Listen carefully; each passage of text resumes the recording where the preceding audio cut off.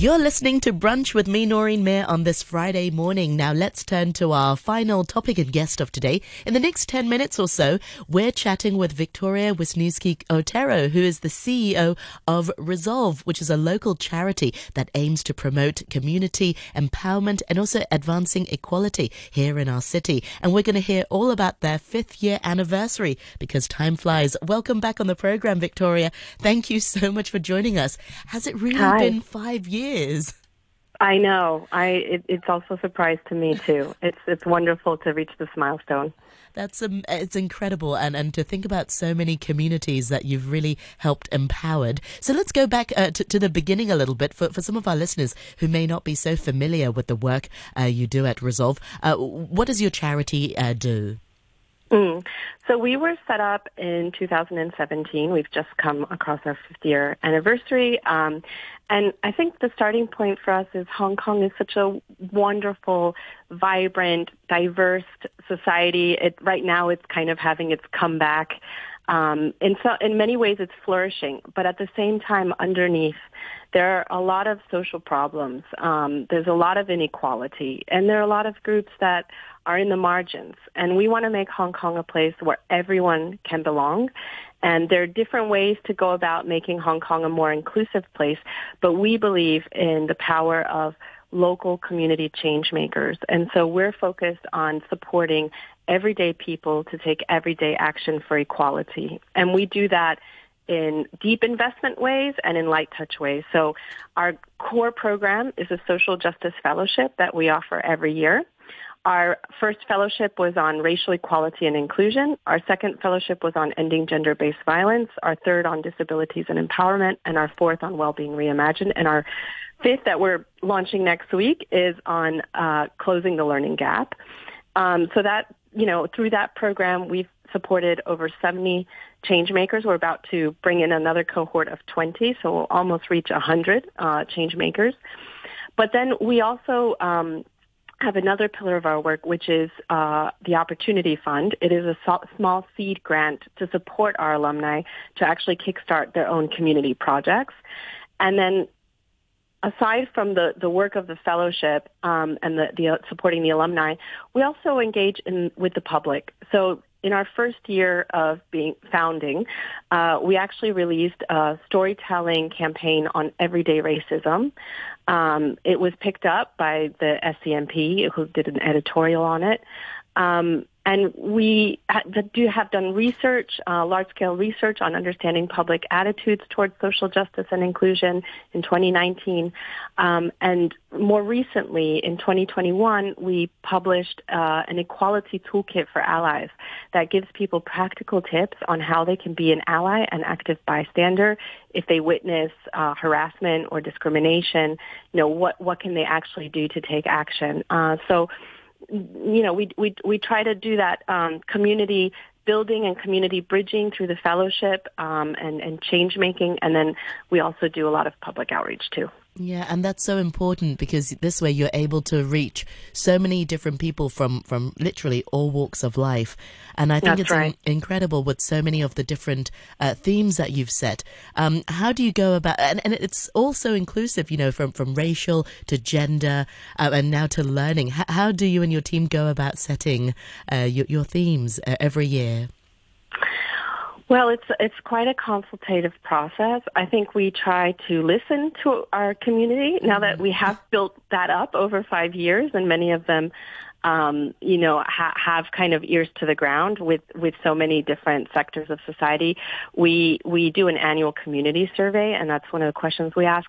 We also do quite an amount of research, and I think something that's also important to understand is that we have a multi-year strategic plan, and every strategic plan we explore a meta issue. So the first 3 years, it was all about lifting barriers and removing stigmas. And this strategic plan, which we developed in 2020 when COVID broke out, is about dignity and social mobility for all. So each of those issues has a trilogy of fellowships. So we're now into our second trilogy of our second meta issue. So that kind of helps give some glue and coherence to how we pick the fellowship themes. Yeah, tell us some of the fellows, some of the people that the mentees that you've trained. Who are they? Yeah, so across the years, so I think the first thing is we purposely bring different people from very diverse communities together, and that I think is something that is quite unique about Resolve's platform. But for example, we have Ming, who is a transgender woman in Hong Kong. She's a medical student, and her passion when she came into the program was about mental health and making the healthcare system in Hong Kong more inclusive for transgender people. Similar to Ming, we have Liam, who is also a transgender youth and part of Quarks, which is a transgender youth platform and organization in Hong Kong. But then, we have, for example, Lamia, and when she came into the program, she was in our first cohort. She is passionate about doing advocacy for ethnically diverse communities. But since then, she actually created Seeker, which is a wearable tech device to support people with visual impairments to better navigate everyday life. She now has paid staff and everything, and we also supported that project in its early stage through the Opportunity Fund. We have Hemyar, who in 2020 actually won the Spirit of Hong Kong Awards in the youth category. He's passionate about education for refugee youth, and when he came to Hong Kong, he was a teenager who didn't speak any English, and then he won this kind of award. So that, I think, speaks volumes about how we support these people to get more attention in the public domain for their good work. And then we have, people like Jimmy, who is a practitioner of laughter yoga, wants to make laughter yoga accessible for everyone, or Harmony, who created a local LGBT plus zine in Hong Kong, or Jonathan, who was diagnosed with ADHD only in his 30s and now does a lot of work to raise awareness about ADHD.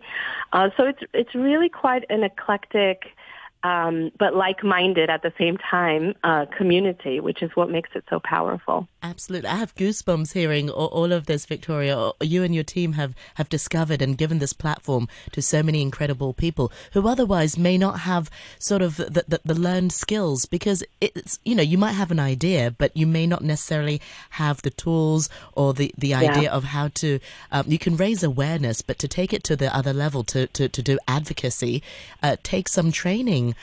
What was some of the feedback from them? Did they know how to sort of expand or run with their idea had it not been for your platform?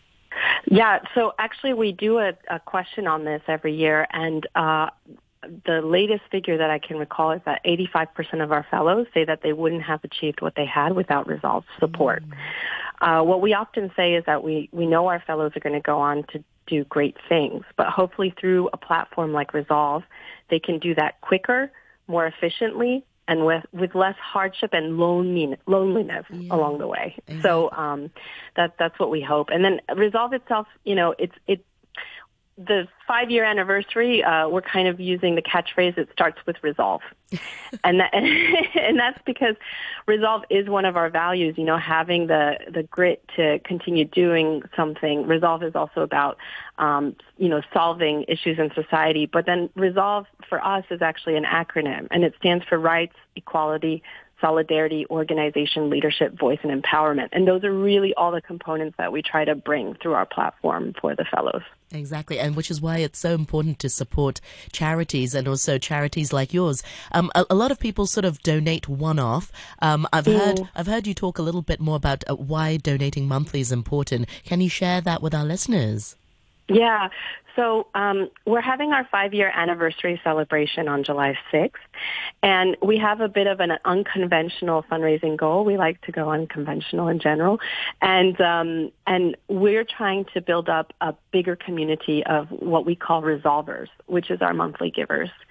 And I think a lot of times people, when they think of donating to a charity, they think of making a one-off donation. And they also think of doing it once they've made it in life, and like something you do only after you've become successful.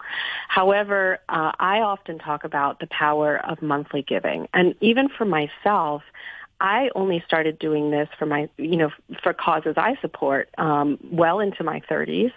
But I now support everything from providing swimming classes to different population groups in Hong Kong, to promoting clean air, to women's empowerment through different charities I support on a monthly basis. And for Resolve, I think monthly giving is the most powerful way to show allyship and to show up for communities. And our monthly givers, it's a way to kind of diversify their social impact portfolio because they can support all these fellows who work on so many different causes.